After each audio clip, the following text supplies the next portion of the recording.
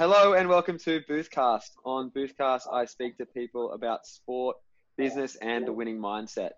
Today's Boothcast is brought to you by Starboard Sup, and I have the Chief Innovator of Starboard Sup, Sven Rasmussen, online. Thanks, Sven, for joining in.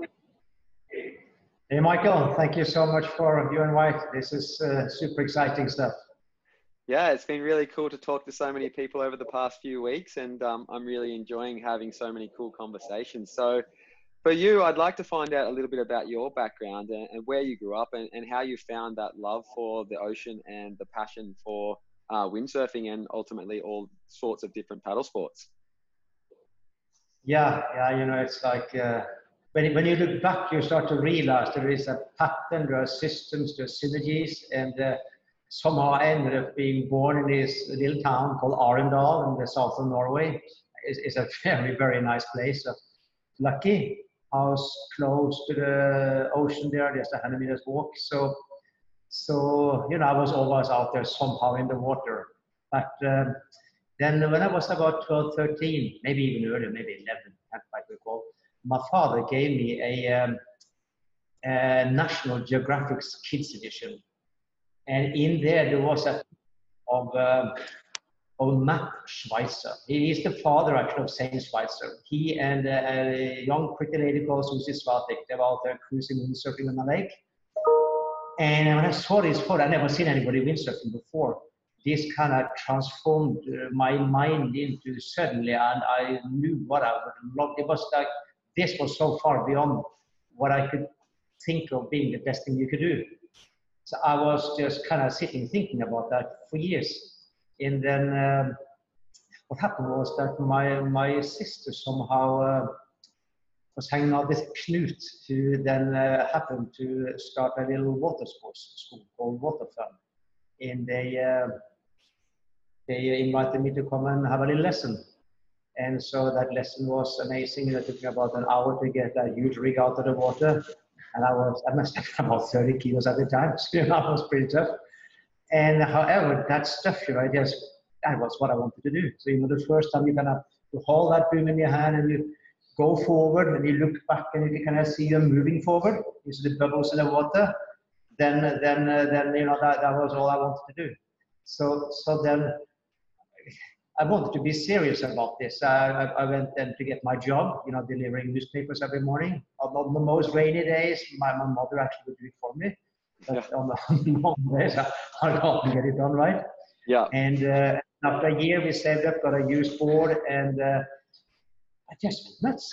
I'd spend, I'd go out 7, 8 in the morning, be back when the sun is setting in Norway. That's quite late. That was what I did, rucksack and out there windsurfing. So when I look back and say, how is this possible? But, I start to realize that, we all have different sort of, let's call it,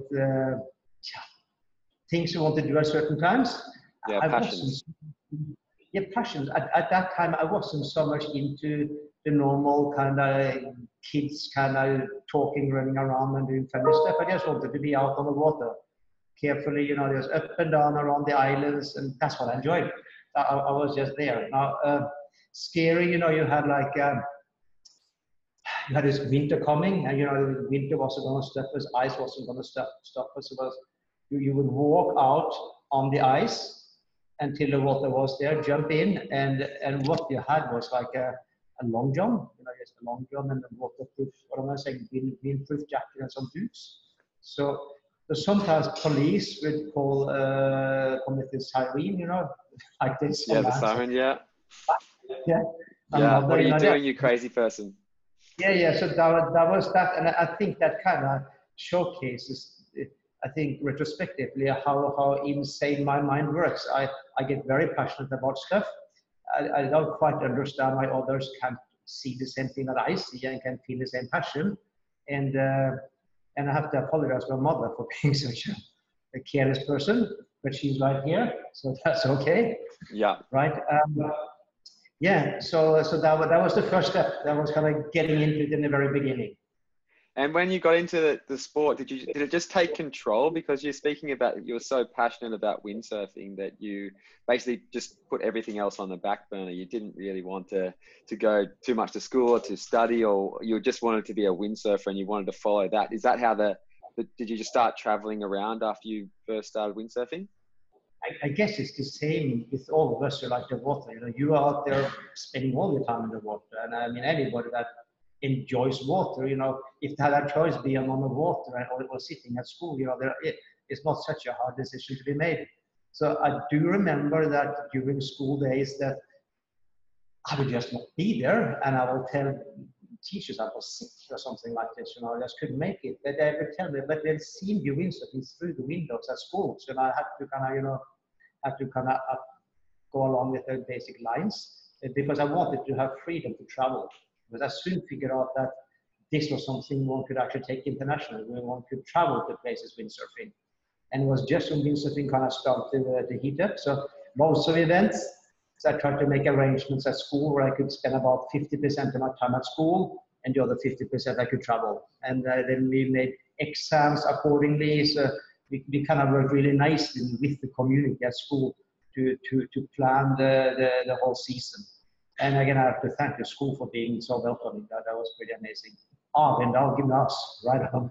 Yeah, okay. no. It's really fun to look back and think about things. It was a bit crazy. I don't know if you're allowed to do this stuff when you're a teenager. But what happened was that there were events everywhere.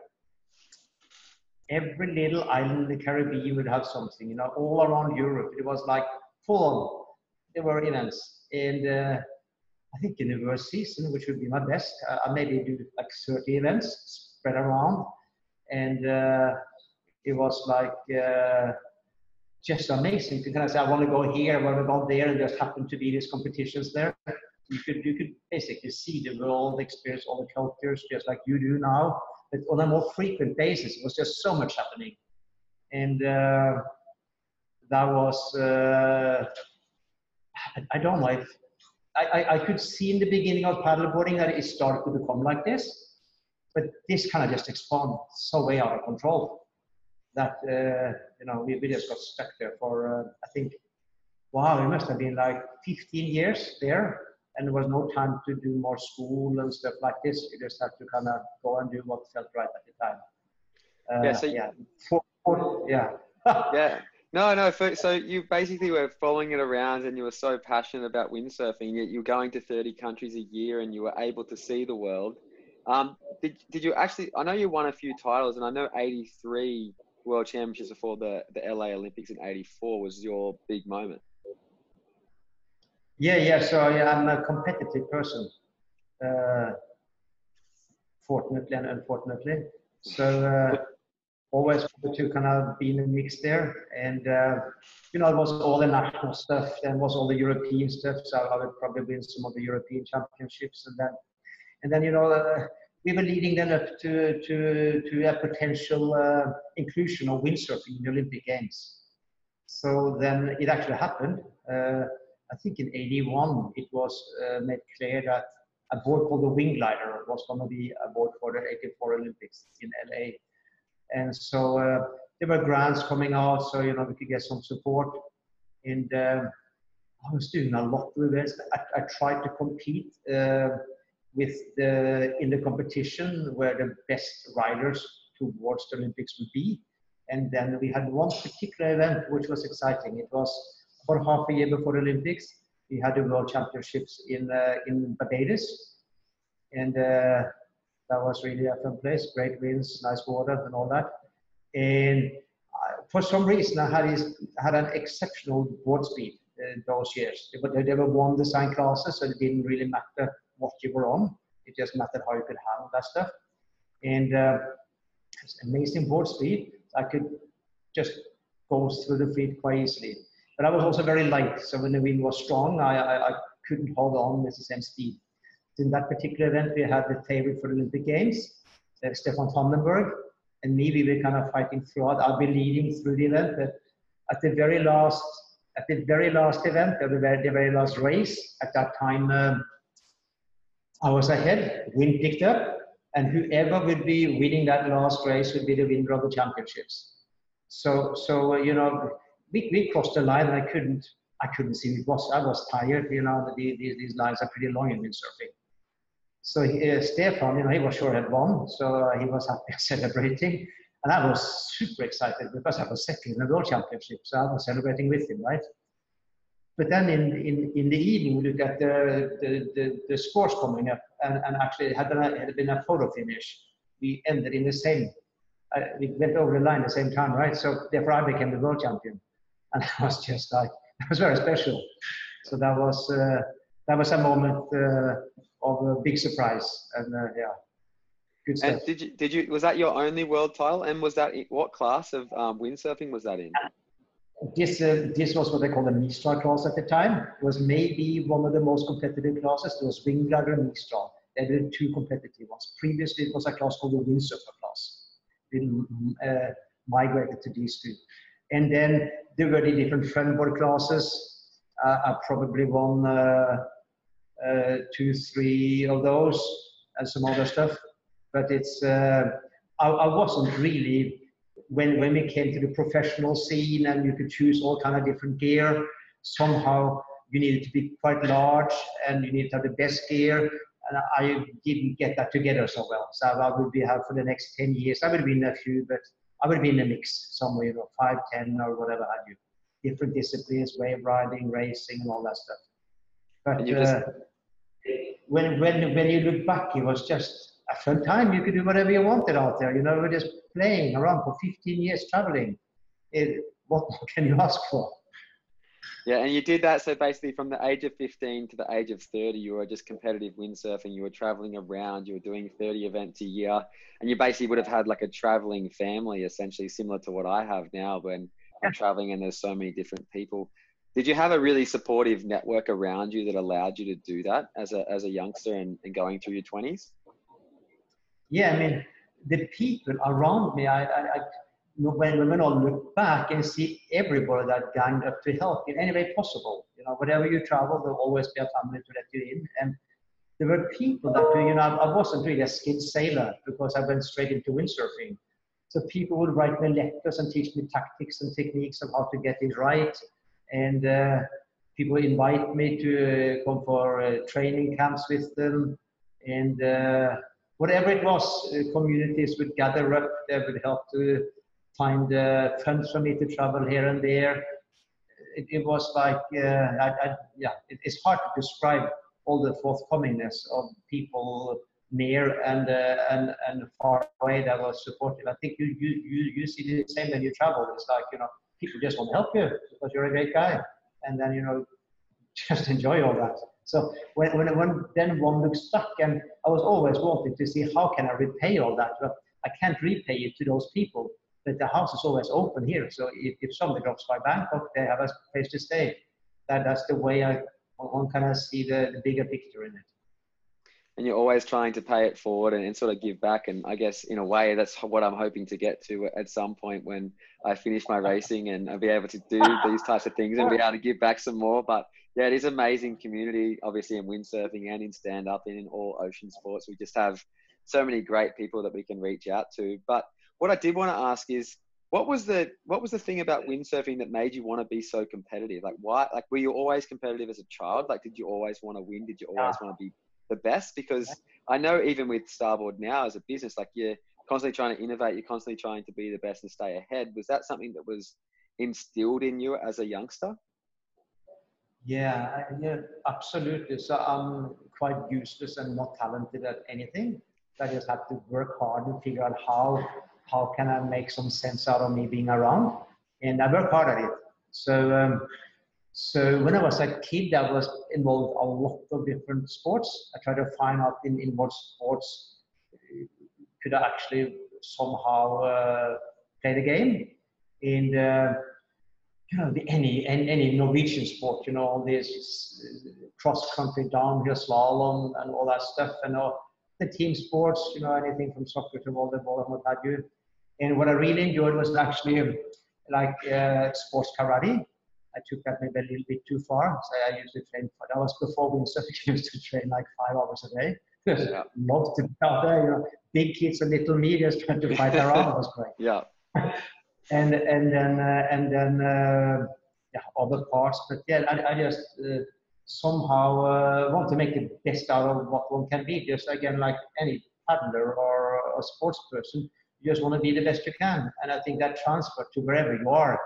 Of course, this is also a problem because you know you are probably seen as a little bit of a weirdo, focusing so hard on certain topics. You don't have the same social spectrum as others may have because you just want to really do some good stuff.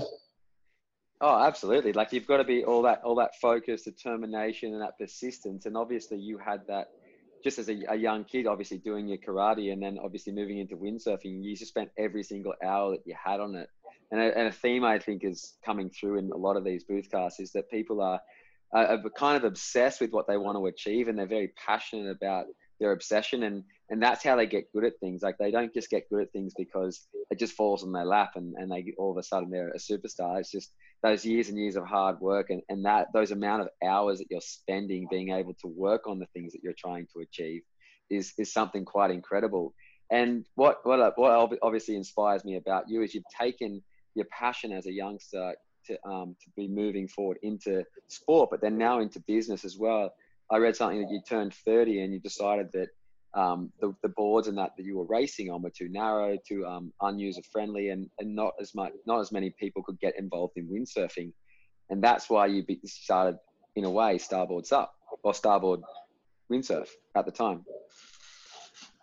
Yeah. So you know, I guess it was here on the one side. You know, I didn't really go to school, so one had a lot of experience, however, from those people you met and all the products. You know, when you travel from here to there, you know exactly what it is. Everything is a product. You learn and you move on.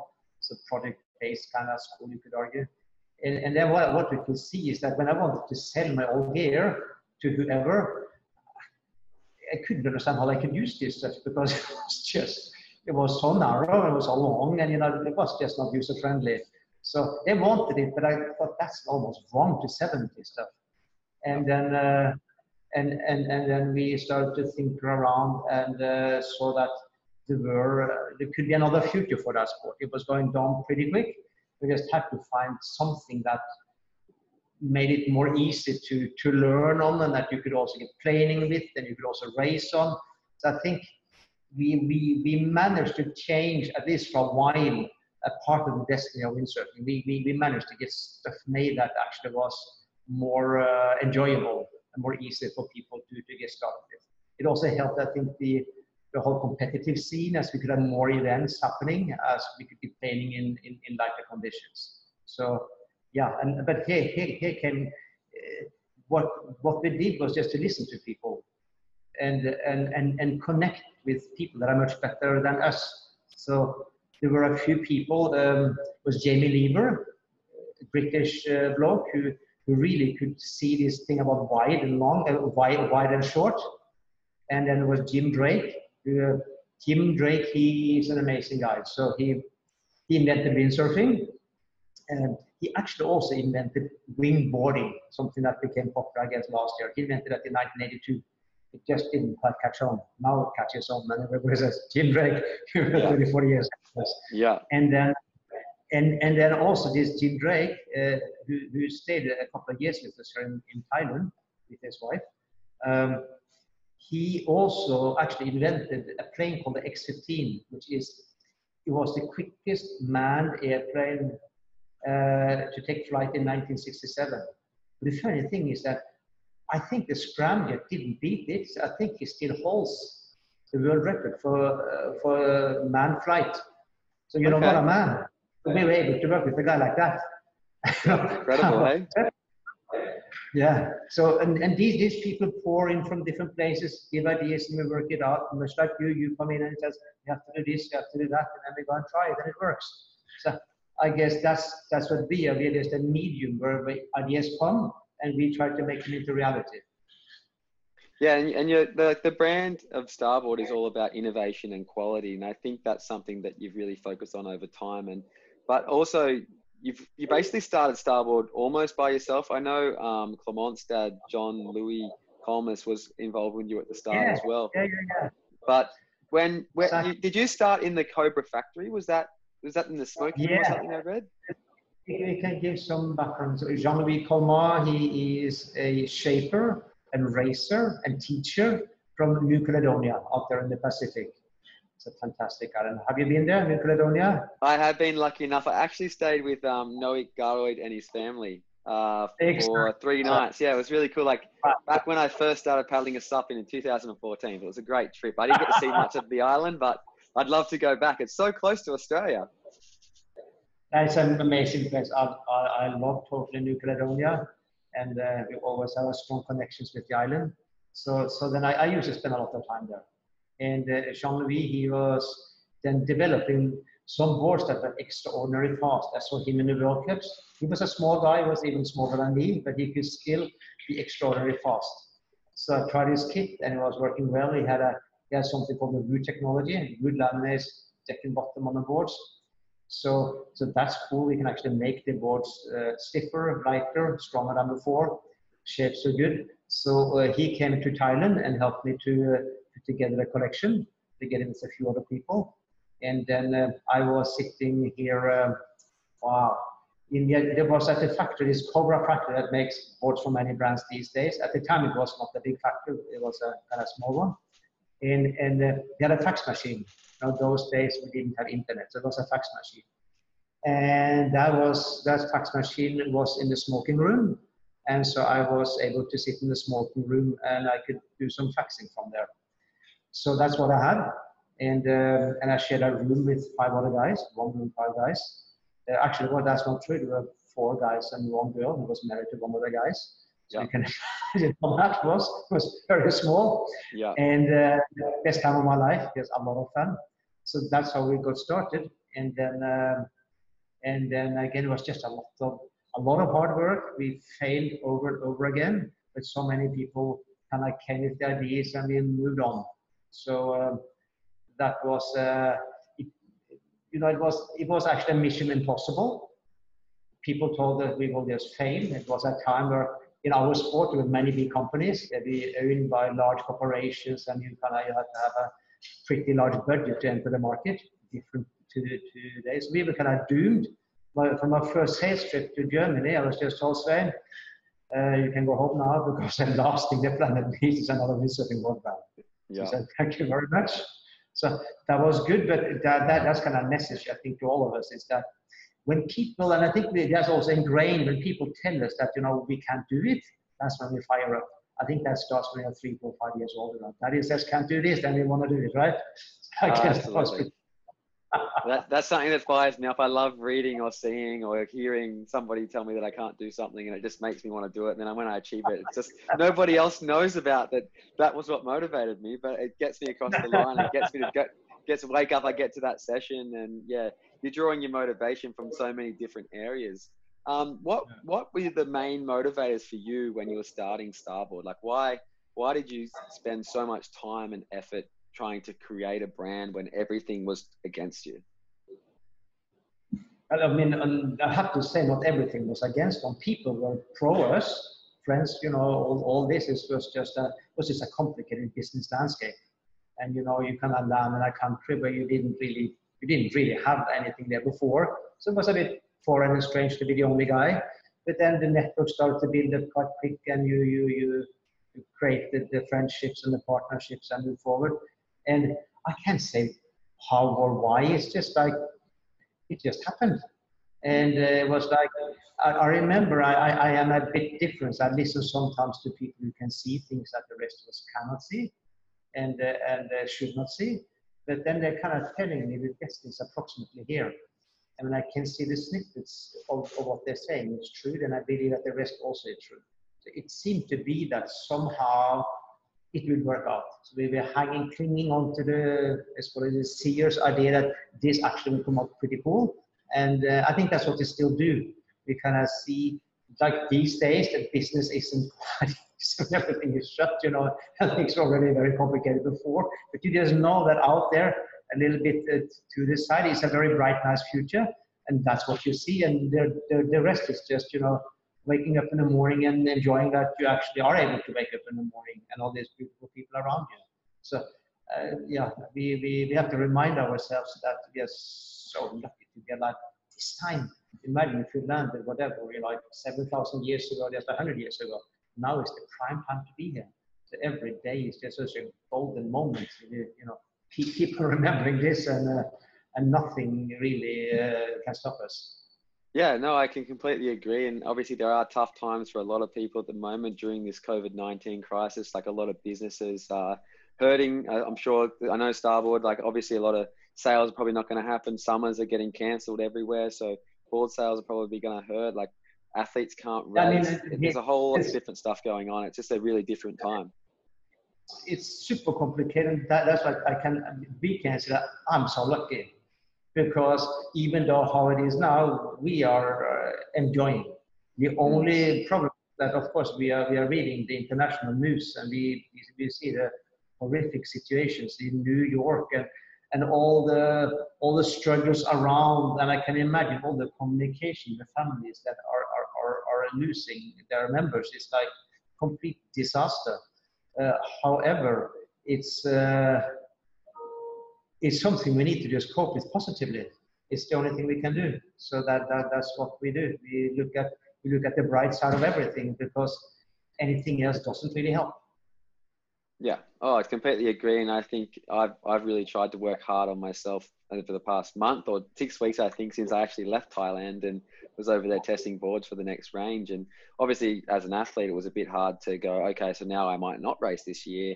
I've got no goals. I've got no plans because everything's been shut down for me. But what I've really admired about you always is that you've always seen the big picture. And that's not even just for now. It's like when you're looking at the work that you've done with Starboard Blue, you're always trying to help the environment. You're trying to reduce the CO2 emissions. You're kind of carbon neutral positive with Starboard. There's all these different things that you're actually doing outside of the business that you're actually working on. You're actually trying to help educate others and be a leader to support the future generations. Like I read something that you're talking about. I want to make sure that the next generation, like with my daughter Maya, that is going to be better than what I had for myself. Where does that come from? Yeah, so I think I feel pretty guilty. You know, we are one of the larger producers of motorsports gear, and altogether, you know, that isn't really better for the planet. So I just have to do something about that. And if you drill down to all the corners of our company and those working there, you know, it's like, it's not really good. And I take that personally, and I want for everybody in the company and our customers and everybody to understand that we cannot tolerate the way people run businesses. We can't tolerate the way Starboard used to run a business. We have to see, can we find new and better ways to do it? Can we balance what we do? And can we go beyond balancing? And can we somehow even create a blueprint of how we can do that? So that's kind of our mission, because obviously our company is very small. So we are agile. We can change stuff quick. And if you succeed, maybe in a couple, 2, 3, 4 years, if we succeed in some of the things we are doing, then we can maybe share that with other larger players. And then we can have some impact. So there's some guinea pigs trying the best we can do, and somehow being useful in the big sphere of what's happening out there. Yeah, and it's always been inspiring for me because it's something that I probably wouldn't have thought about if I wasn't a part of Starboard and on the team. And it's been a really cool learning experience for myself. But so you started very small. You had a few employees. Have you got any employees that were there with you at the start 27 years ago that are still with you today? Yeah, so absolutely. We had Joe, our COO. He came in within the first year, and we have Julia working closest in the operation still. And we have Nat, who has been helping out in all directions since then. She's here. And yeah, I think all the core people that come on board, the ones that we get productive with and can move forward with, they're kind of still here. It'd be like Tiesta, who's in charge of our windsurfing arrangement. He came on board when he was an intern back in 2000, I think it was. He's still here. That's 20 years ago. So yeah, it seems to be that, but there are also people who depart, and it's like, it's depending on how. I think what happens is that if we feel that people really want to move forward, if they have the passion to get the job done and we can see a similar direction and we stay on board, there are other people who probably would want to leave because they may not have the energy to keep up with what they're doing, and we have to thank them for the time they managed to hang around there.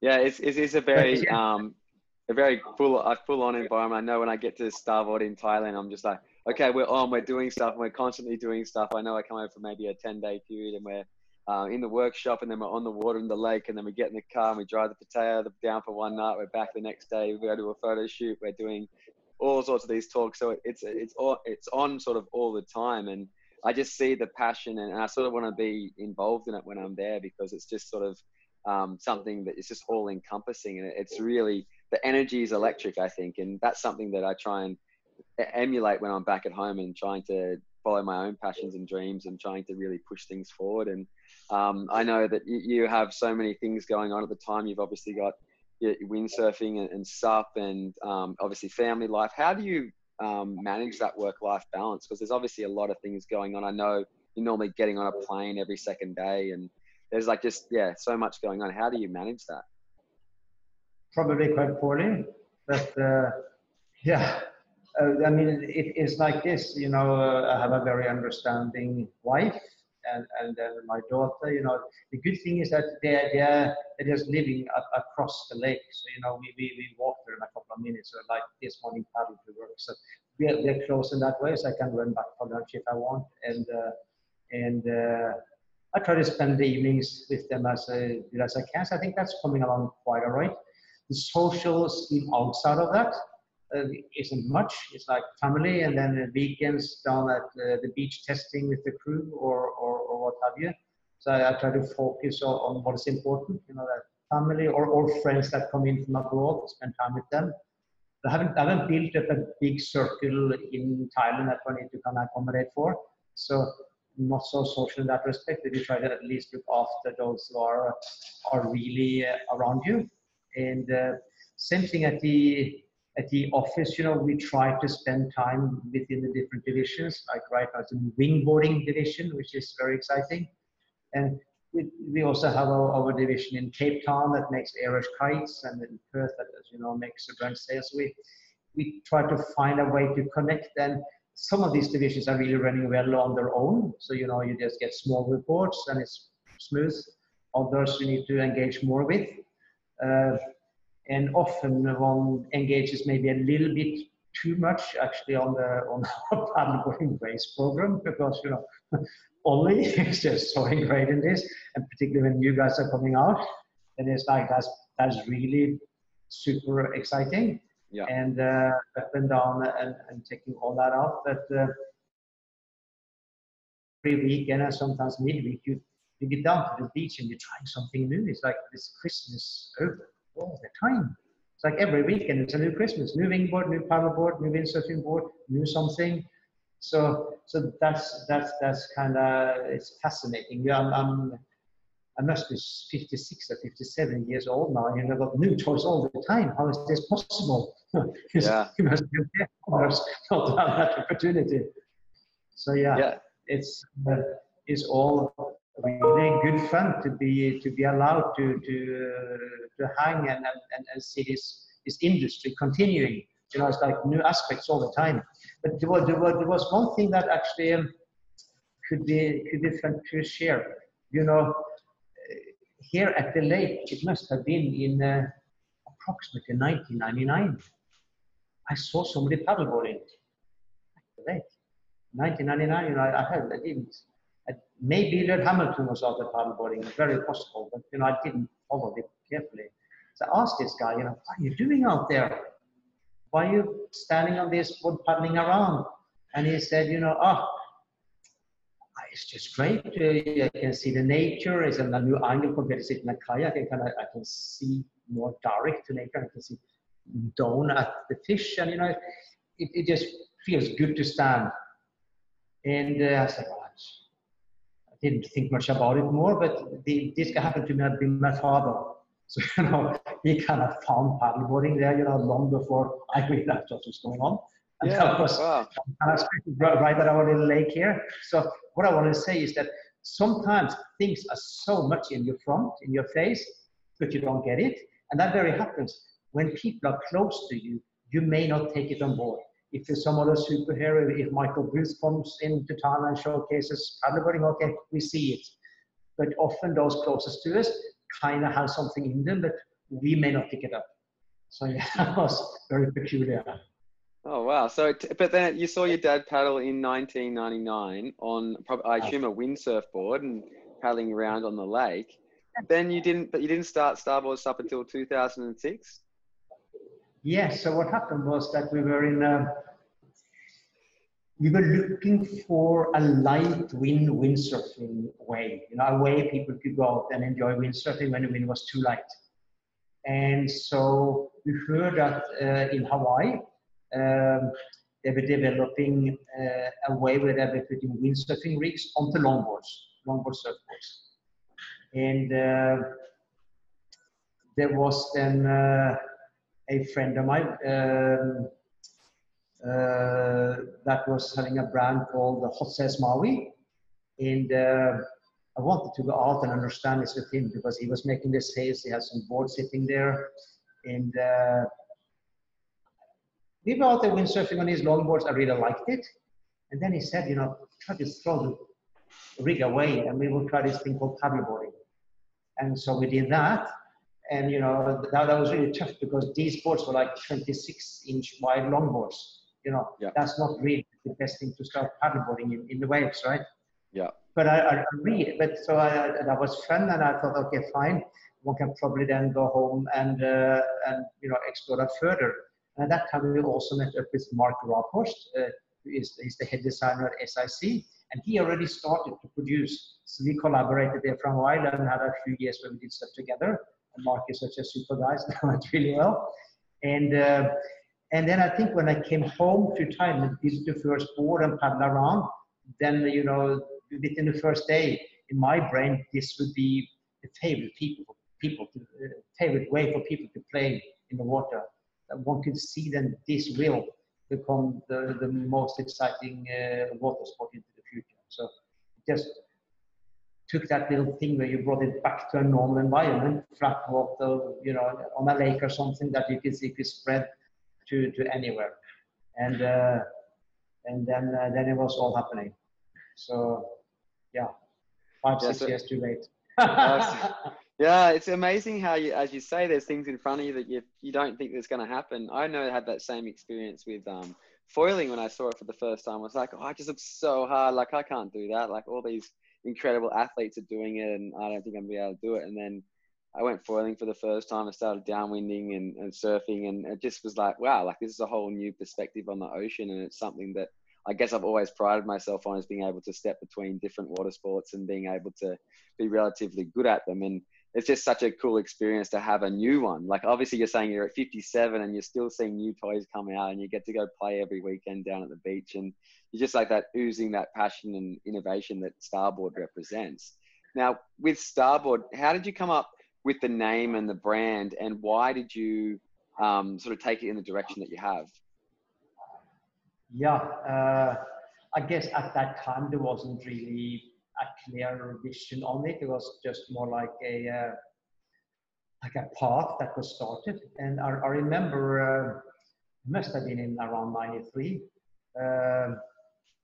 in Hawaii, maybe Maui, had to come up with a name. And, you know, I have always been intrigued by all the stars, trying to make some sense out of all this stuff. And I believe that we are kind of part of all and everything, and all the influences coming from wherever. And so I was studying, of course, I studied a lot of astronomy, and I tried to see what's going on. And then I looked at the meaning of all the basic stars. I see, could one of the stars be a name for this brand, you know, and then figured out that that's possible, but none of them really had everything together. So it just became Star. So the first range was just called Star. So that was kind of what I saw. And then, you know, you sometimes have to put one and one together to get two. So that was board, starboard, and then at that time, obviously we're talking windsurfing, and there's port and starboard. So that kind of gives you the right of way, and that came together nicely. So that kind of was the evolution there. And then Jean-Louis Colmaster from Caledonia, his shaping logo was the tiki. And then the tiki was always on the boards in a small format as its shaping logo. But you felt that this tiki, you know, he has a lot of mysterious ways. So when you start to read up on ancient history, how people may have migrated from South America towards the Polynesian islands. You know, some did do that. Some crazy people like Thor Heyerdahl would try to, you know, prove that. And we loved that idea. And there was this Kontiki Vichara who actually brought these people to some of these islands. And that's a part of the story. So we just love to explore that. And we love to think that maybe there's a chance that actually the South Americans introduced surfing to the Polynesians. The Hawaiians listening to this will disagree, but it's just a fun story. And then we look at how Tiki became like a god for his people. He was the god of wind and waves. And then you're just seeing how that came up with Jean-Louis having that as a shaping logo. And then later on, actually this is too funny. It probably still sits here. I have to show you this. For some reason, this here, that was stuck on my desk for about 15 years. Yeah. So it was stuck here. And I didn't really realize it was there. It was just sitting there, so I could balance the table where I have my computer. And so then we come back to sustainability so this was Thor Heyerdahl, right? Yeah. And the Kontiki expedition. And then suddenly comes his son, Bjorn Heyerdahl, walking into the office. And suddenly we are in a mangrove park in Myanmar, the Heyerdahl Mangrove Park. So, you know, all this mystery out there, maybe by the time I'm going into my grave, I'm more start to understand how that came together. But very mysterious. So, it's a big circle here, which will be fun to follow the next 30, 40 years and see where all this go. Yeah, it's quite incredible. I know you were telling me a lot about the constellations and what's it all mean and how I should go and read up about it. I remember driving back with you from, I think we did a cleanup down, I'm not sure, in the south somewhere. We were driving back and I was asking you these questions, and yeah, it was just amazing because I always thought obviously starboard was port and starboard, and then you gave me the story about the constellations and how you'd read about them, and it was just an amazing story for me because I just didn't see it that way. But when someone buys a starboard, they're buying into the brand, the values, like the different story and the exploration. Is that something that you're trying to get out there to people when they are getting aboard? Like, you want them to understand that they're buying into more than just a piece of foam and fiberglass? I mean, as the story evolves, that's the only thing that actually is important. We now are transferring our works just to see how can we be a tool to help to explore new ways to do stuff so we can kind of sustain as a species. I guess that's really what it's all about. And we need to share that with customers so they understand what they're a part of. Obviously, over the years, the 3, 4, 5 years, all our, let's call it income, has gone straight back to develop environmental projects. So basically you buy straight in to do that. And that's what we want to do. We want to basically have the environmental part as the reason why the brand is there. We are just the vehicles for an environmental sort of movement to accelerate a little bit. And of course, some people think we are mad, but I think everybody else that thinks that must be completely crazy. So that's how it is. It's a bit strange, but time will probably tell. Yeah, absolutely. And I think it's such a cool thing to be a part of. And I know you've expanded a few different things and you're creating new ranges and new boards. And there's probably no one out there who has more boards or windsurf boards than Starboard. You have different parts of your range. And I know there's like obviously beginner boards, like you got the intermediate boards, the racing boards or the racing windsurfs. And you obviously, when you started the brand back in 93, you wanted people to be able to experienced windsurfing at the time and now stand up from all walks of life. How important is that, and how much is your thought process going into that when you're making those boards and you're making those decisions on what boards you should be bringing into the market? Right. So, you know, for us, the single most important part is to have the best entry level gear, because what we want to see is people stepping on the board, if it's a paddle board, a windsurfing board, or a pipe or what have you. The important part is they enjoy the first time on board, because if they enjoy that, they will probably pick that sport up. So that's, I think, is the most significant thing, is to make sure we have something good. And if you looked in windsurfing, it was the Go board. Coming to paddleboarding, I think maybe the Whopper, that was kind of what managed. It helped any reasonable person to get into a wave. Before that, boards were 30-31, waveboards were 30-31 wide. And suddenly we come up with something that was 34 plus. So it gave people the ability to go out and experience wave riding, even though they weren't that talented or that trained. So that was very important. Now we have the Go boards for paddleboarding.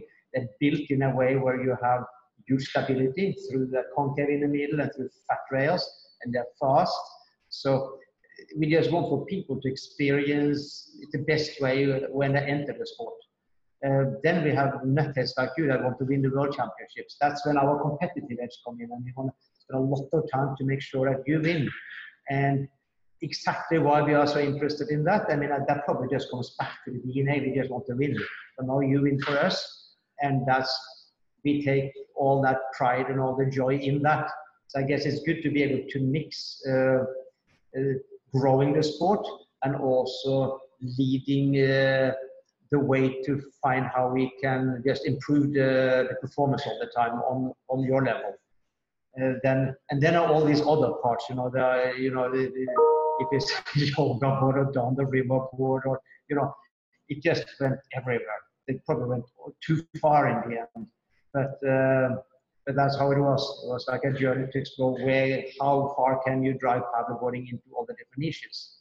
So what we do, Pete, however, is that if you wish to have a paddleboard, we probably have something for any kind of size or style of what it is, and we also try to see how can we have something for the different price segments. But we cannot be as price competitive as those who sell direct, and that's just how it is. So we have to go often through a shop. We think that the shops are the ones that somehow are able to also drive the communities, and the communities are important. So if the shop isn't there, if there's no business model, then I think the sport will lose out. So it's important for us to be focused on finding ways where we can maintain the completeness of having the ecosystem of the shops in place. So, and also we have to thank all these amazing retailers. I mean, many of them started windsurfing shops 30, 40 years ago, and now maybe the main liability is paddleboarding. So we kind of seen how our whole industry has sort of been on a journey together from the early days of windsurfing till now, when you have all these toys from paddleboarding to windboarding. It's the same DNA. Factories are often the same, distributors the same, and we see also shops the same. So, and we also see many riders coming over, being maybe you have all the exceptions. You are coming from paddleboarding, so it's different. Many of the early adapters came from windsurfing.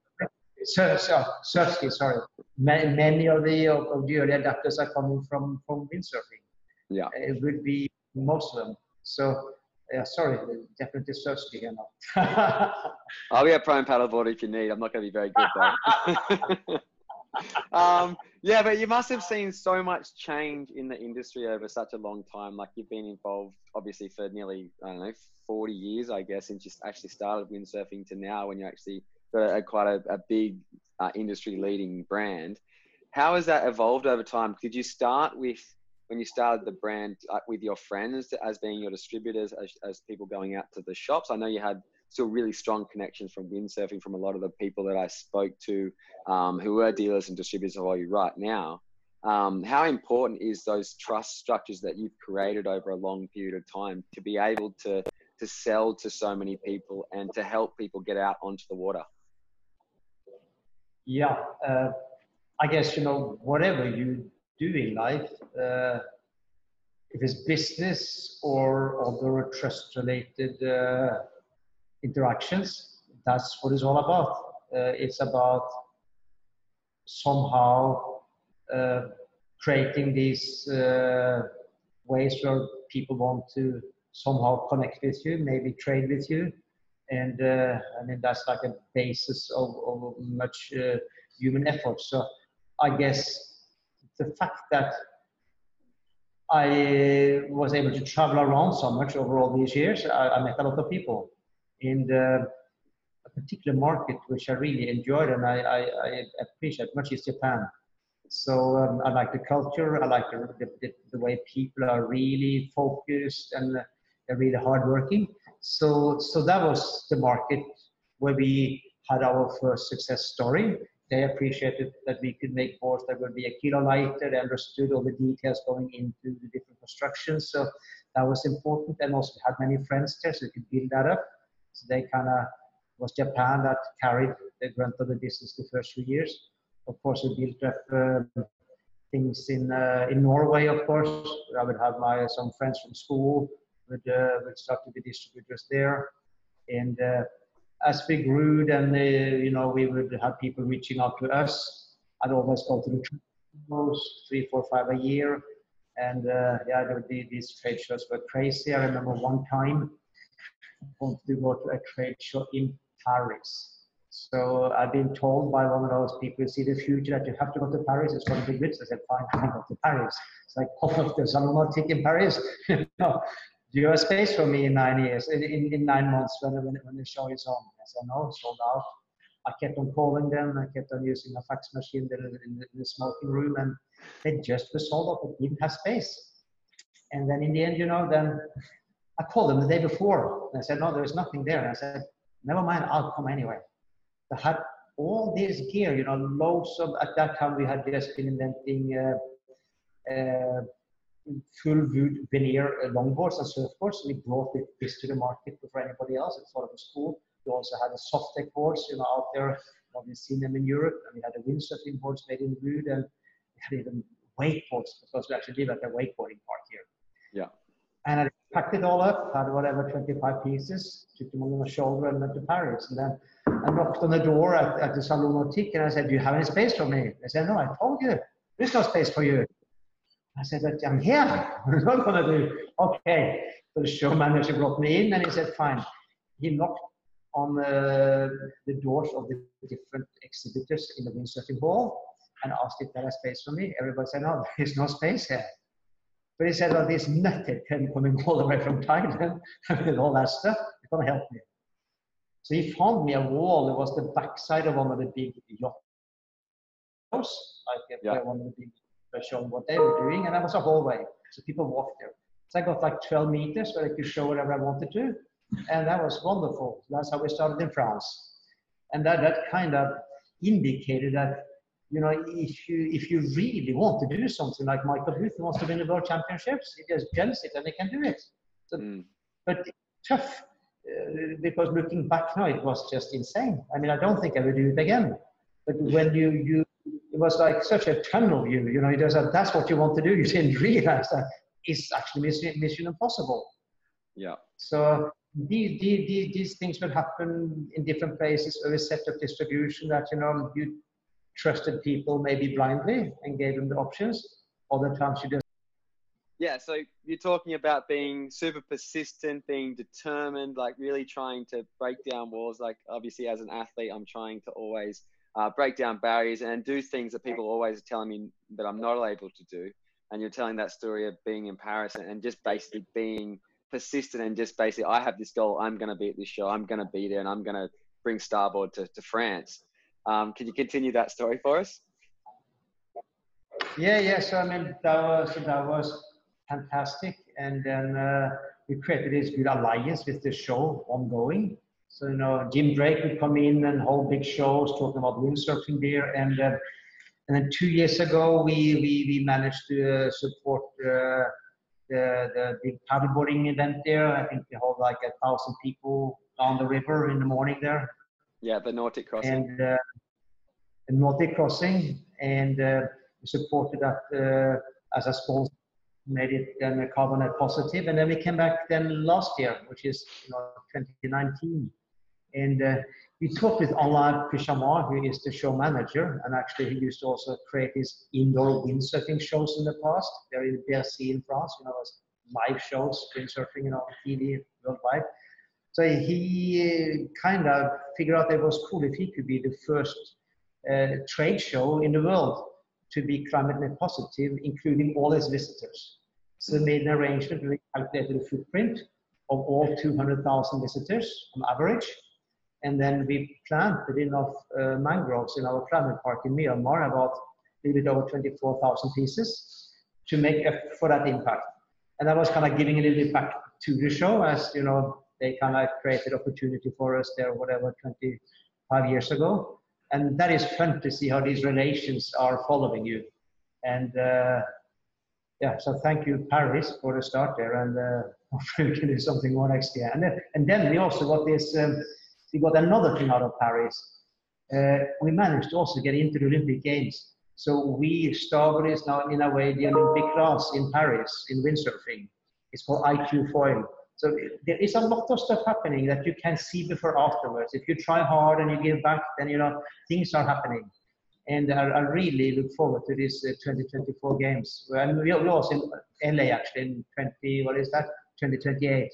So it's it's an amazing thing to see Teak, suddenly being a logo up there in the Olympics.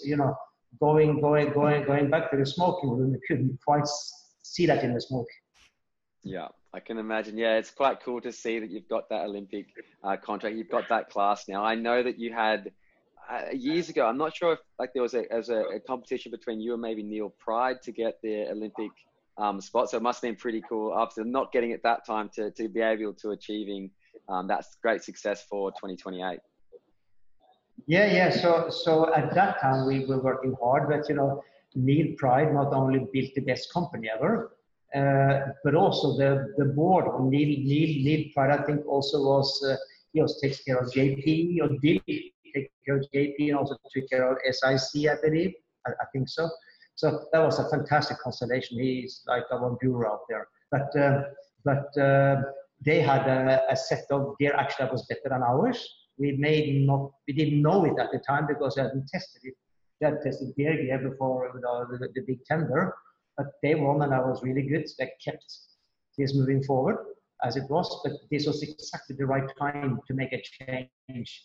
So now windsurfing went from normal windsurfing up to foiling. So we kind of made a big step this time. So I think it's the first time in Olympic windsurfing that we're actually using relevant gear. So yeah, that's pretty amazing. Indeed. Yeah, it's pretty incredible. And do you think stand-up paddling can eventually get to the Olympics, or do you think that's a long way off still? We just have to fight, we're really going to fight for this. And we just have to find a way where we can work together a little bit better, because, we have a couple of organizations out there with really hard-working people that are quite focused and maybe too focused on the one side. And we need to gather them a little bit and help them to understand that, we just want to go to the Olympics all together in one way or another, shine on the sport and see how collaboration can get us there. So I have big hopes for it, but it will really take for people to understand why they're in charge of these organizations. And in my opinion, they're there for the people that are in the sport and helping to create opportunities for them. And that must shine as the golden light in front of them, and everything else must come in the back. So when we're able to get them to better understand that and maybe work together, we can find some solutions. And it's kind of never too late. Things can happen really fast. We were sitting in London. June 2019. So this is not more than 9 months ago or something. And then at that time, it was clear that our organization called World Sailing, they take care of everything sailing in the world. It was pretty clear that it was going to continue, windsurfing was going to continue in the Olympics, but on the current gear then, which was sort of old-fashioned compared to foiling. And it, you know, the class lost more and more participation, so it became kind of a, after all these years, I think they've been in the Olympics for 16 years, there was no more interest. But the membership nations didn't quite understand this. So they just want to continue. So the odds to actually get foiling into the Olympics, I would rate them as between 2 and 3%. But we were there with a couple of really engaged crew. There was Antonio Cosolino from New Zealand, and we had some insiders in World Sailing that kind of would like to do something. And during that event, we managed to change so we could actually have a tender. We could have a test, a sea trial. And then it moved on. So going from 2-3%, it started to escalate. And then finally in Bermuda, just like 4 months later, the decision was, I think, by 70% to go towards foiling. That's how quick the blocks were falling. And I think that's something we can figure out also not only within our organizations, being the ISA and ICF. I think we need to also somehow apply a little bit more support from IOC. They need to get more involved. I understand I have a little court over there in Switzerland, but you know, we have to be a little bit more engaged, and we have to get the riders. I mean, that's one of the things I'm burning for, is to see how can we get the best riders in the world to help be a part of this committee, because it's their future we're talking about, and they have to be there helping to decide. They're the stakeholders. The dudes that have a position in the organization need to bring in the stakeholders, and that must happen. And the day we do that, then things will start to follow, because you guys just want to go and paddle in Olympics. That's what you want to do, and then everything else must fall in line to it. And then, you know, all the politics, you almost become shy to talk about your politics, because every day you talk politics, you're actually working against the riders. And that must start to shine out. So I think it's important that a guy like our CEO, Thomas Bach, you know, be great if he can just take a little bit of interest here to say, fine, I can help I can help to make this happen a little bit quicker. And you know, so many things are happening. I think Tokyo there was like 1 year later, it's kind of changed. Like we had Tokyo in July 2021, right? We can easily do some stuff for Paris. We can have a wonderful, not that you may not get a medal, but you get an exhibition. Why not have an exhibition there? I mean, who's going to say that's a bad idea? It's a wonderful idea. And we have an exhibition in Paris, and then that went really well. And then, you know, we worked together, and there we are on the line in Los Angeles. Why not do it? I mean, it's the most attractive paddle sport on the planet. Why shouldn't we be represented there? And we know that organizations will create more members when we get into the game. So we just need to throw the truth up to the air and let the reality fall down. And yeah, so it becomes down to guys like you, Michael, and the other outspoken riders. You know, you have to almost, maybe you just have to take a train there and knock on the doors and say, hey, I need to talk to you. Because, you know, emails and stuff doesn't work so much any longer. Telephone's hard to get through. You just knock on the door and say, I'm here. We should talk about this.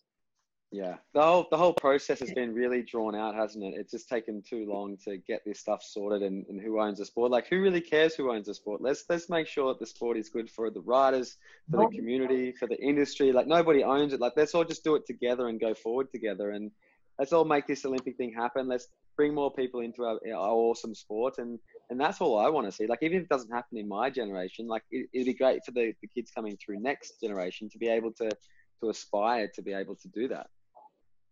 It's just so important that when we look at the development of the sport, as soon as IOC puts their Olympic stamp on it, all the national bodies are getting support.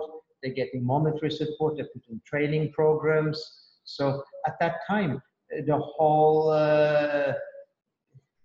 the recruits to the sport expand so much. There'll be so much more activities immediately, and we need that. So yeah, it's I think last and the year before I was trying to be involved somehow, but you know it was tough. So I think better for you guys who you know it's your future, and you should go and bang on these doors. You should fly to California, you should go to Germany, you should go to Switzerland with a few people and say, guys, we want to go to the Olympics, help us. Don't hold us back. But I'm a crazy guy, but I know that this world is mad, so I have to do some crazy stuff to get there. Yeah, absolutely. And I think that sort of passion, I hope that a few of the other athletes are out there listening, and maybe we can get together and try and form something. So we will see if that will happen. But yeah, I think it's exactly what has to happen right now. Like, we're all so passionate about this, and all I ever hear at the moment is, the sport's in decline, or this is happening, or this is happening. It's like, that's not true. The sport's been around for like maybe 14 years. Like, it's such a young sport, and there's so many more avenues that can be taken. It can be, you can paddle a board in any part of the world, on a lake, a river, an ocean, doesn't matter. Like, there's always those opportunities for all of us to get out in the ocean. And I just feel like there's more that can be done, and everyone's sort of a bit confused at the moment as to where the direction of the sport is going. And the direction of the sport should just be going forward, and we should be looking at going to the Olympics and being a bigger sport and taking on big sports around the world, because why not? Yeah, why not? It's so clear. It's just, let me not ramble on. I will probably bore you guys. No, I love the passion, Sven. You know, we always have our good conversations. We sit at your house and talk for 2-3 hours on end, and I play chess against Maya. So it's good. But what I wanted to know also is, where do you like get your motivation from each day? Like, you're waking up and you're waking up, and what's driving you when you wake up? Like, are you thinking about like the next cool project you're working on? Are you thinking about managing your staff? Are you thinking about what the workshop guys are doing? Are you talking to distributors, or are you working with key people in your organization to make sure things are happening? Like, what do you, when you wake up, like, what is your first thing you do, and what drives you to go through that day? Because I know you work so hard. Yeah, it's as you asked the question, but hopefully there are not too many people listening, so I will try to tell the truth. All right, so when I wake up in the morning, I first will take some big breaths to just realize, I guess I'm still alive, you know, it's a good sign. And then I try to see different people in my mind and send them some good thoughts. It can be you, it can be people here at the office, it can be friends, it can be other people that I'm not friendly with. I want to send them some good thoughts, so next time I see them, at least there is a little bit of different chemistry because that thought was sent. And then I will probably do my little, it's not really yoga, it's more like a stretching routine for 5-10 minutes to kind of, you know, put your body in there in good shape, and then run down and read the newspaper, check some food, wake up Maya, and that. So yeah, then coming to the office, super focused on what needs to be done here. I'm a terrible manager, but I have many good people around me. It's like I often read up on what all the great managers are doing, and what very successful business people are doing, and successful other people. And what I always learn is that you just gotta have to find people that are much better than you, somehow attract them to work with you, then motivate them. And this is what I hope to do, but I'm also not very good at it, but that's where I want to get. So that's kind of, I think, the ideal situation is that you're able to find great people and motivate them, and try to not get too much in their way. I will get in the way if something is like, if there's a new shape in the board, you will see me coming down and asking questions. I probably shouldn't be there, but it's too exciting not to be there. Yeah. And then comes the discussion, of course. Yeah. No, you go. No, I thought you were finished. Yeah. And then comes the basic stuff. You know, I have like a piece of paper. I will write and stuff like this. I'll just repeat what I have to do that day, or I put it into my little computer. I scan it through, and I try to highlight what's most important to do. Yes, I should probably get away from the paper and use my screen all the time because I'm wasting a lot of paper. And then just find out what's the priorities, what is on the timeline, some things you have to get done in the morning, like today, 1 p.m., you know, we have to make sure that we are sitting in front of the screen together with you. So that priority is on top of my list today. And then we have to do a junior presentation, some new stuff for windsurfing, and then have to sign off the new 4.6 wing foil board that you probably also can use for downwinding. You know, it's a very wide spectrum that actually we are looking at. Maybe it's going cleaning something in the back. I like to go out and clean stuff too. You know, it's like I can't handle things are messy. So it is not your usual situation. I'm a little bit different, I guess. So don't take me as an example of how it should be done, but the example you can take is find some good people and help to figure out ways where they can be the best they can in the organization. Well, successful people. Sorry. I heard the same. I was listening into this absolutely amazing guy called Bill Gates, and he says something similar. So I think I'm right. I'm sure you are, Sven. We're all right in our different ways, because at the end of the day, you're a very successful business when you have 100 employees. You've built up a business for nearly the last 30 years. You've had great people like myself, because I like to call myself a great person, but just coming over and wanting to be part of your brand. Like I remember in 2015, like the brand that I was paddling for, Gulliver Boards, sort of ceased to exist, and Damien gave me your email, and I remember trying to sell myself to you because you were the best brand and Starboard was the best brand, and I couldn't see myself anywhere else. And that was something that really drove me, because I could see all the different things that you and Starboard were doing. You had great employees, you had so many different projects that you were working on, and you just strive to be the best. You strive to be innovating. I remember my first experience down at Pattaya with you, and it was down there with Matthew, Ollie, and I'm not sure if it was Connor or not. And we were testing the All-Stars, and I've come to the beach and you're like, what did you feel? And I was like, oh, look, I think this needs to be changed. And you got your hacksaw out and you started hacksawing the board on the beach. And I was like, this guy's crazy. But it's obviously a calculated decisions that you make, and you've seen so much different stuff over time, which has allowed you to make those decisions. Go, yeah, I can do that. Let's just do that now. And there's so much innovation that goes into the background of Starboard Sup that most people don't see. Like, people just see the product on the shelf, or they see it on the website, or they see myself or Connor or Zane or any of these guys racing them, but they don't see the backstory. They don't see the weeks and months of R&D and work that goes into the design, like the graphics, the marketing team, all those different people over there sitting right across from you in the office are working so hard to fulfill your passion and your dreams. It's just quite an incredible organization to be associated with.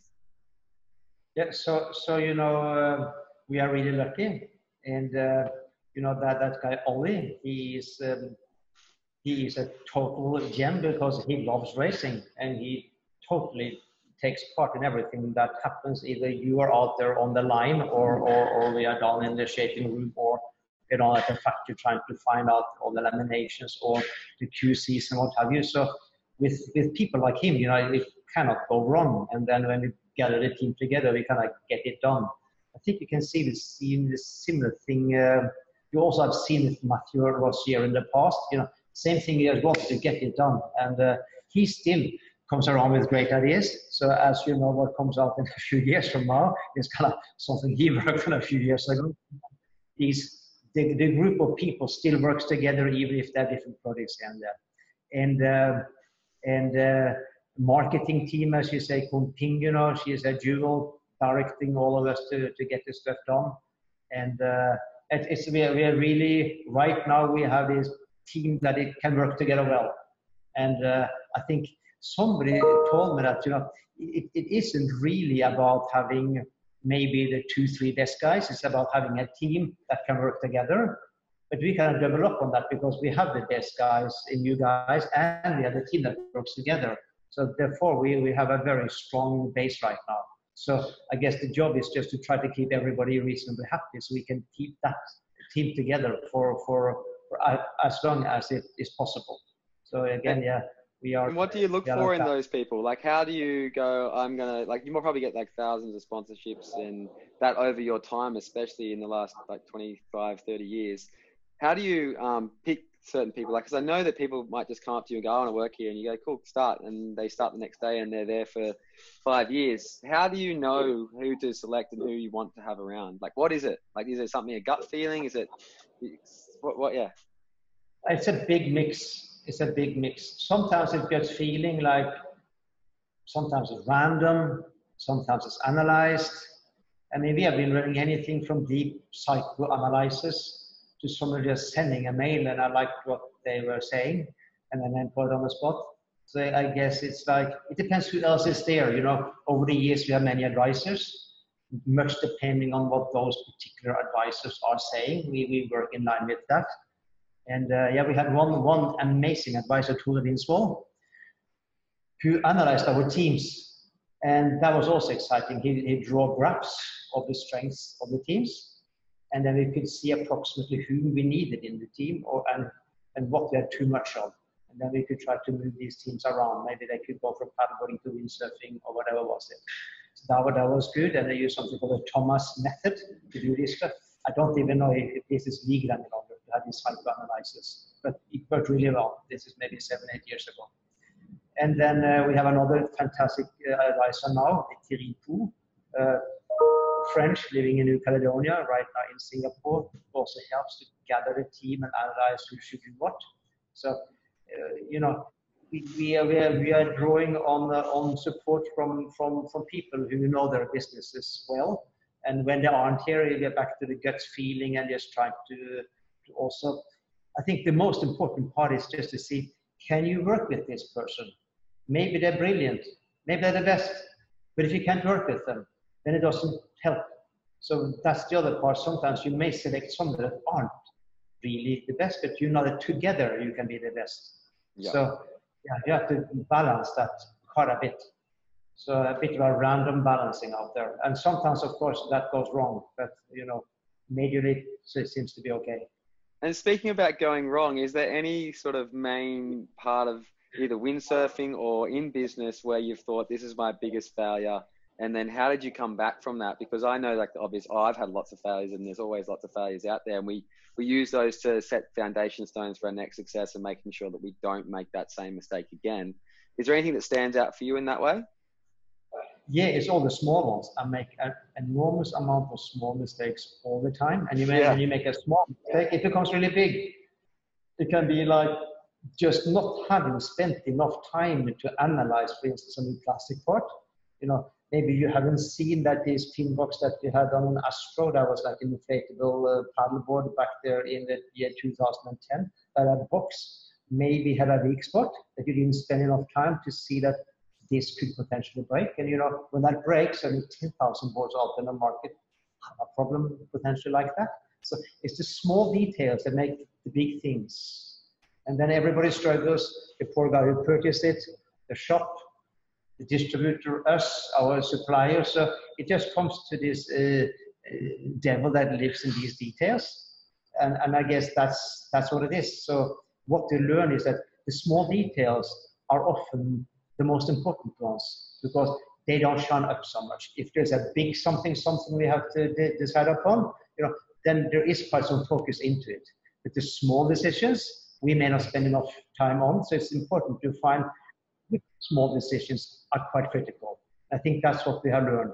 So, and particularly if there ever is any staff changing, we need to see often that this staff may not have that experience. So that's why you need to kind of help to guide them to see, well, you know, remember that these plastic parts, the thinnest spot is normally the weakest one, wherever it sits. And yeah, so I think it just comes back to that. And I think you'll find the same in racing. You know, it's the small mistakes that makes really the big changes. Yeah. Yeah, also what they call, I guess, in sport, the 1%ers, making sure that everyone's pretty fit and everyone's quite strong, but it's about knowing when to attack or knowing when to catch that run a little bit harder or knowing when to start your sprint at the end of a race or getting off the line or doing all those different things that I have to think about. It's the same thing, I'm sure, in business, just making sure that there's all these big projects obviously going on all the time, but you've got to make sure that all those projects are happening at the same like level and of quality that you expect. And that's just something that. So then I guess you are normally the interviewer in your own newscast, but what would you see as the biggest failure in your career?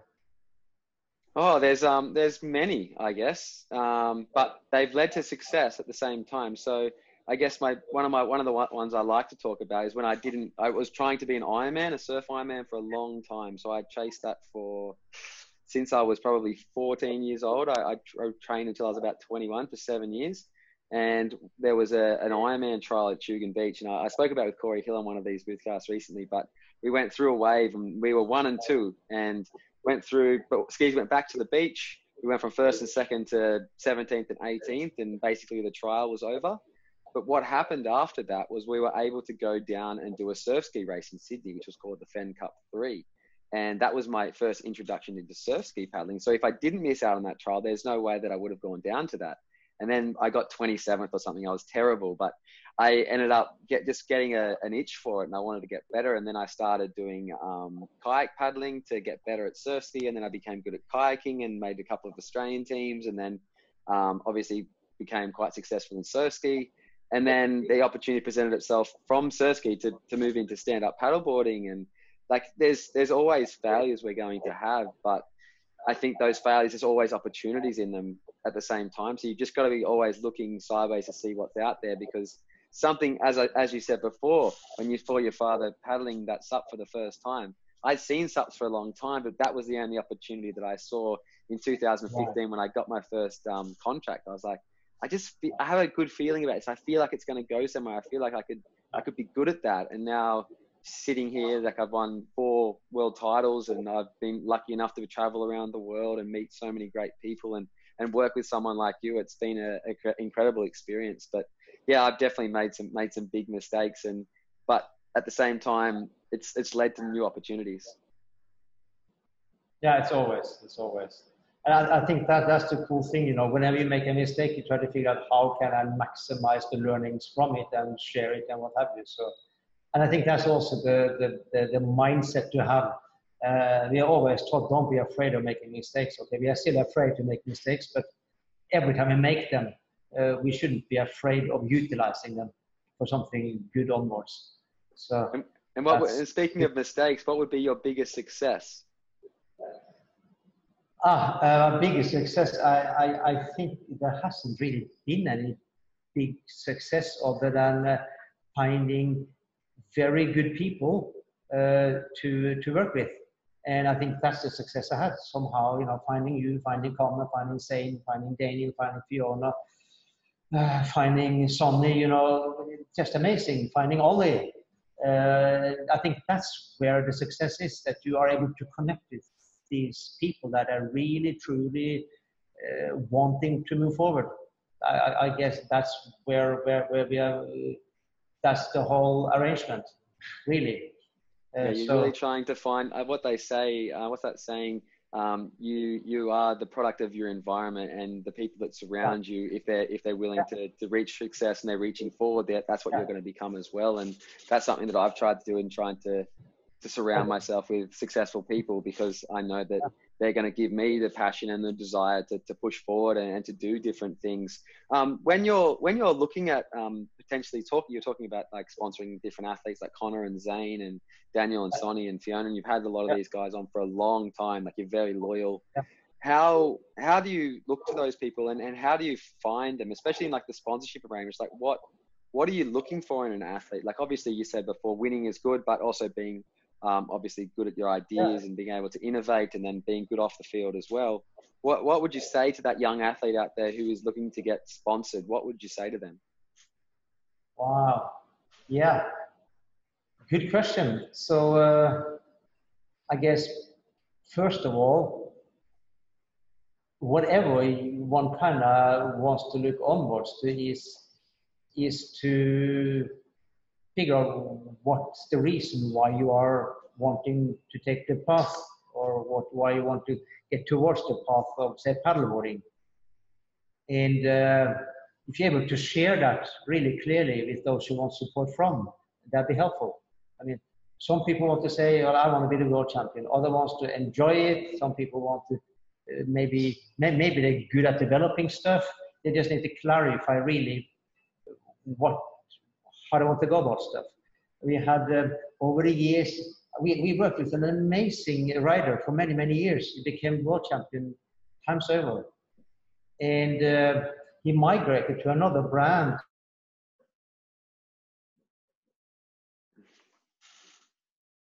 And yeah, so he migrated to another brand within our group, and I tried to figure out, what was going on, because what he was getting a month was, more than what he would get in our other brand.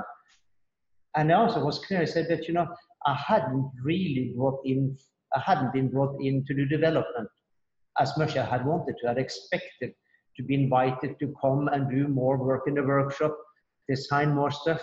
And I didn't know that that's what he wanted. So it is important that one is clear about what the relation is all about, what you want to do, what's the connection. And then, when that comes along, then you can see, well, does the puzzle fit there? Okay, we need a world champion, we need somebody to help to develop. We need a media icon who can go out and do social media wonderfully, How does it all fit? Or maybe it's like a wave rider. You can imagine Benoit Carpentier just go out and win the world championships, just like that. So it depends really on want to share the dream and the talent that one thinks lives within one. And then we can see how we can put that together. That's why we call it the dream team. We dream it up and put it together. Yeah, it was a really good story. I actually did one of these boothcasts with Daniel Sawyer and his brother Bruno, and they both spoke about that all they wanted was to be as part of the dream team. And I think you've created an amazing concept there, because that was their initial goal. That's all they wanted to achieve. And to have that as their goal, it must have been, it's just such an incredible, and like to have someone like, even me, like I wanted to be part of that dream team because I saw it as the best team in the world. And if I wanted to be able to prove myself, I had to be a part of that team. And now I guess I'm lucky enough to be here because I have been quite persistent. I remember our first emails, and I remember emailing you when I first left Gulliver, and I was like, I can do this. I'm going to be like world champion. I'm going to be able to do this. Like, I want to go to PPG. Can you help me? And I think our initial deal was half a board. I bought half the board and I paid for the board to go to the States, but then you gave me half the other part of the board. And I went to PPG and I got top 10 with like not really much training. And you were like, maybe I should give you a chance. And then it was I think Matt Nottage did really well that year as well. And you were going to just not take me, but I emailed you again and I was like, no, I have to be on this team. I have to do this. I want to be there. And I ended up getting you on a technicality actually, because we agreed on email, but not on contract. And you said, yeah, okay, we'll go ahead. I've still got the email, and that was one of my biggest wins. Because I wouldn't be here where I am today if I wasn't persistent. So that's something that I guess any of those kids out there or anyone listening, it's all about persistence. Yeah. Think about when Sven went to Paris. Exactly. Is there anything you'd like to add towards the end of this now? Like, do you want to send a message to the SUP community or to the paddling community out there about like what's going on at the moment and how they should be thinking and what they should be doing to get through this crisis? Well, I believe that there are a lot of people and entities who are sharing it really very well.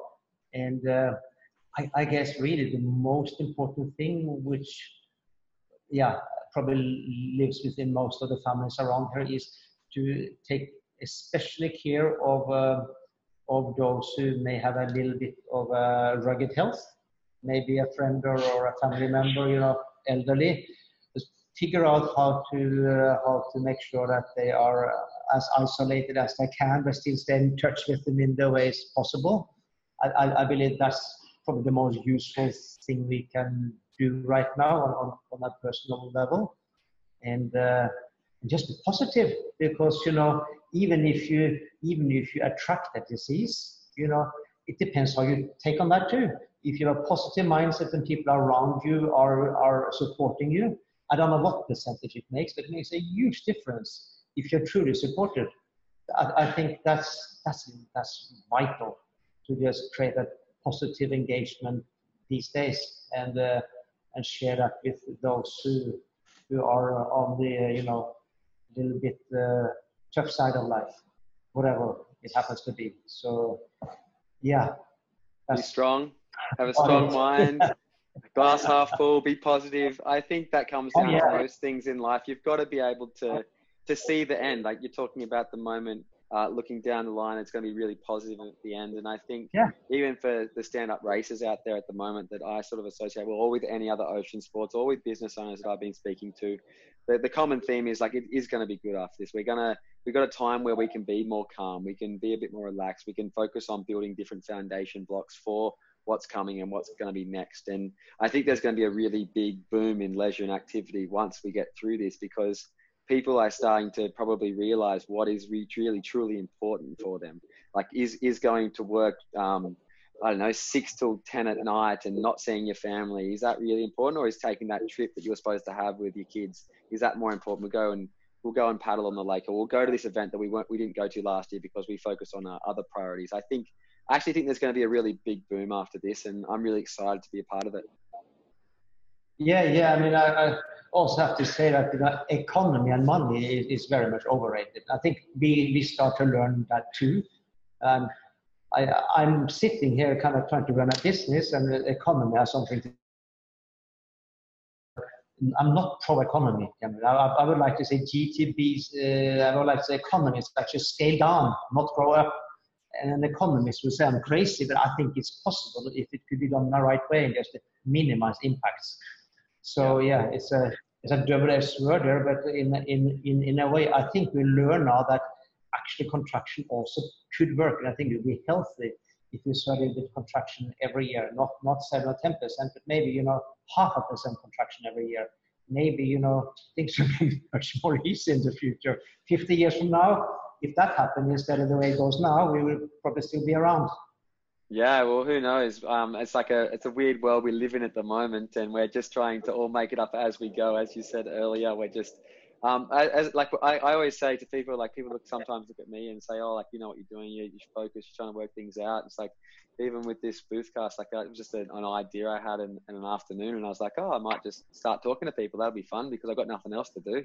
And then I've been able to chat to so many amazing people and create stronger relationships, I think, with my community and the SUP community, the ocean paddling community. And there's just so many great things that we can constantly be doing. And it's great to see Starboard obviously making an effort to help with the carbon neutral stuff, to making sure that they're not making an impact on the environment, and educating others to do the same. You're a real leader in not only ocean sports and the industry there, but obviously in the collective business community. I think people would look to Starboard and go, hang on, like, maybe we can do this as well. So if people want to find out more about Starboard and Starboard Blue and all these different concepts, where can they go? Right. So there is then Starboard Blue. You'll find it if you go to the website. There'll be like a environmental or an environment. It will say on the website. I think there's also Starboard Blue Facebook. But yeah, we really try to expand and explore further in that field. And there's a lot of cool themes in there. We also connected to quite a few documentaries.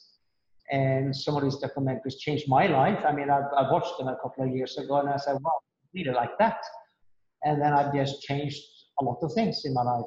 So I love that documentary section. And then there's a lot of stories about what our eco crew is doing, what the riders are doing in eco terms. And being from Norway, one of our targets and ambitions is that the park that we are developing in Myanmar, which also will be expanding to other mangrove areas, could be down to Africa even. We want for this consortium to actually mitigate about 50 million tons CO2 annually, which is the same as the total carbon footprint of Norway. So, these things we can do. It's not that a big thing. We can do it. And the same in the plastic area, it's like, what happens today? It is crazy. We keep on dumping this stuff out there, and then we sit and do some politics, and the big companies explain this and that, and it's like, and they talk about recycling and that they can recycle it, but they don't do it. It's like, we the ocean is losing a lot of time because we are not rising up to the challenge. People are getting away with stuff they shouldn't. Through Starboard Blue, we hope to get people on board, voice our opinions, and in the future, maybe we can really create a strong groundswell and get paddleboarders on board. As you know, we are the ones that are really there, standing up on the ocean. We should stand up for the ocean, and we really should go, if it's checking on the community level, on the small businesses we know, the restaurants, our friends. No, we can do it if we want to. Maybe we become popular. Who gives a shit if you're unpopular? If you can just help to save the future a little bit. 20 years later, the others will understand why we're doing this stuff. We just have to kind of accelerate it.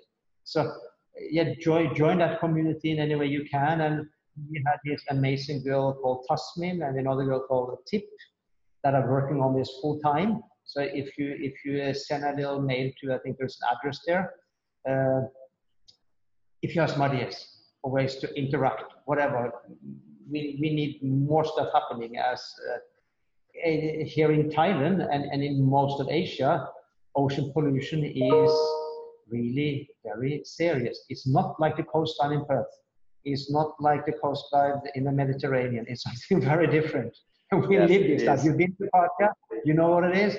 And you know, that ocean will be shared. So in just 100 years, you will have these small pieces. They're not microplastics. You know, they're much smaller than that. It's just a soup that sits around everywhere. We don't know how this goes. When your daughters or sons are going to have their babies, we just don't know what they're going to look like if we keep on, you know, working like what they're doing now. So it's important to take it serious. And when people kind of laugh at you and think you're crazy, you say, fine, never mind. We understand that you haven't quite figured out what actually happens here. So that is something we really burn for, and we go out in any way we can to work with different companies. We managed to sign an MOU with the largest polluter in Southeast Asia. It's a wonderful company.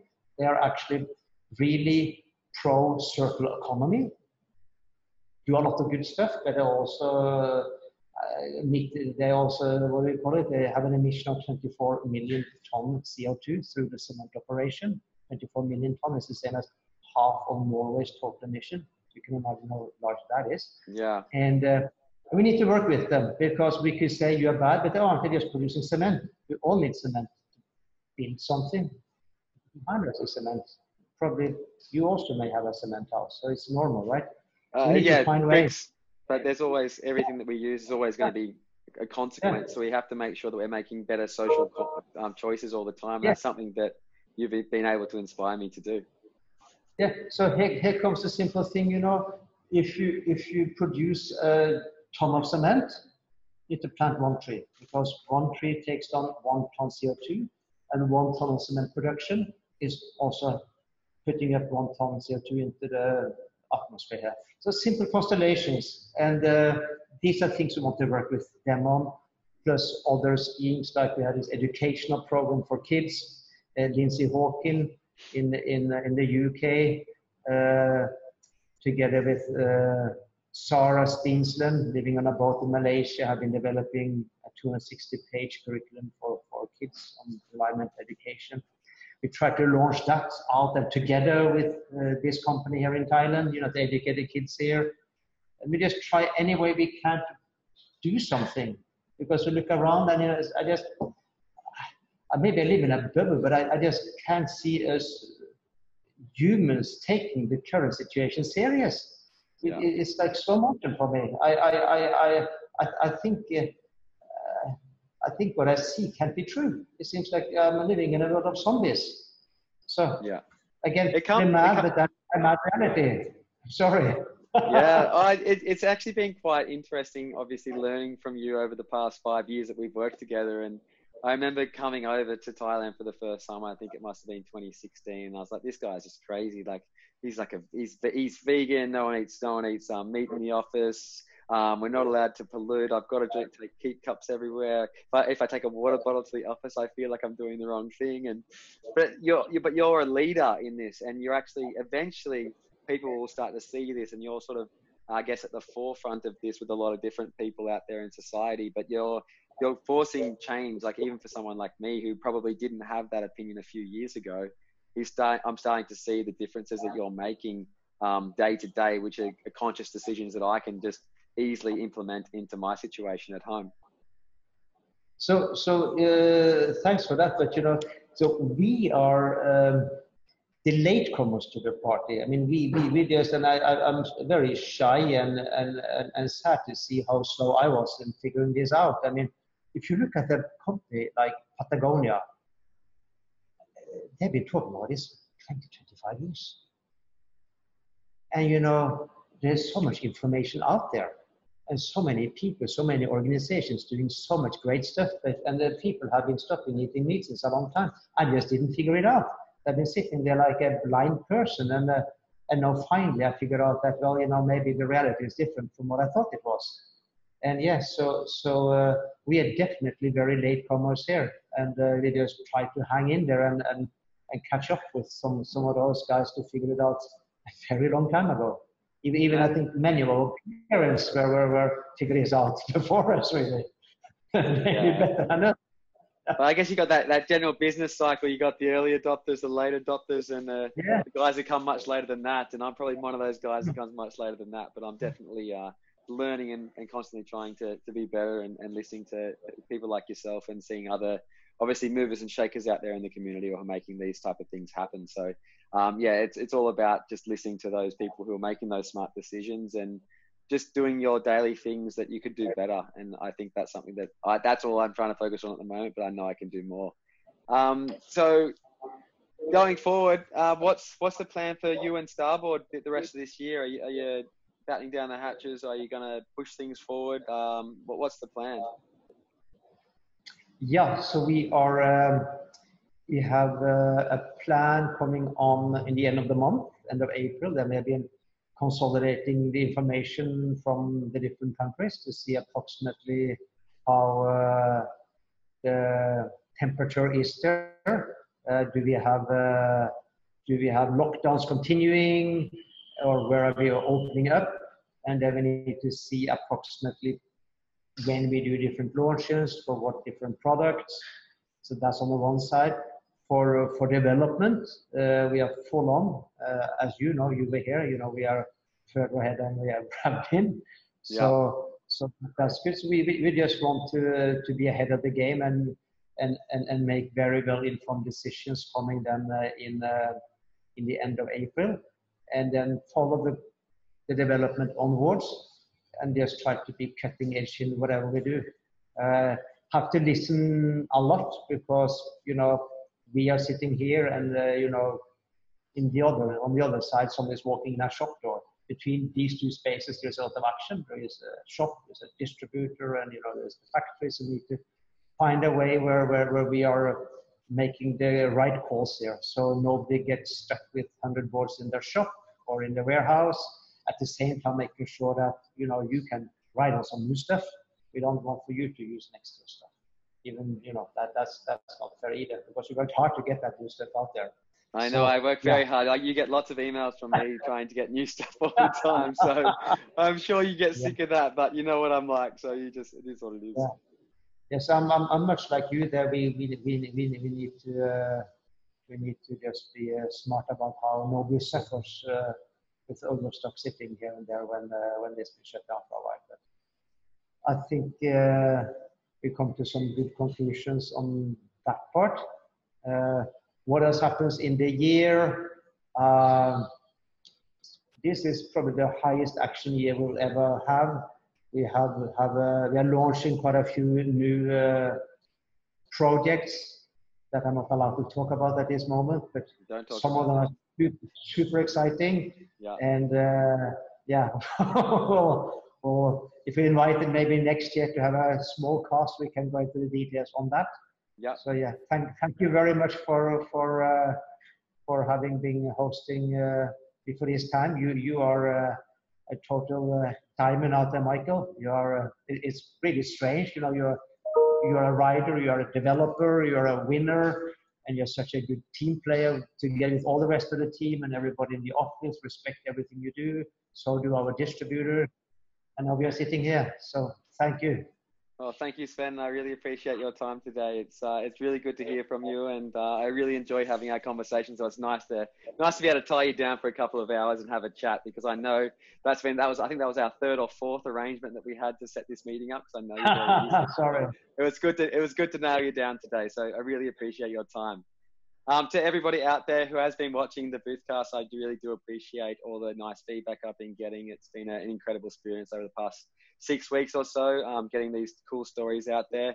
If you would like to check out any of my Boothcasts, you can go to Michael Booth on Facebook, and there's a section there in Boothcast, which you can watch all of these back. You can also find Boothcast on any of your favorite channels, Spotify, iTunes, and you'll be able to listen to these podcasts when you're driving at home or whatever you'd like to do. There's also a section above me if you're on Facebook or YouTube, there's a link where you can actually support the podcast if you would like to do that, which will help me get some more equipment to be able to do this more and more. So thank you, and thank you, Sven, for all your time today. Thank you all.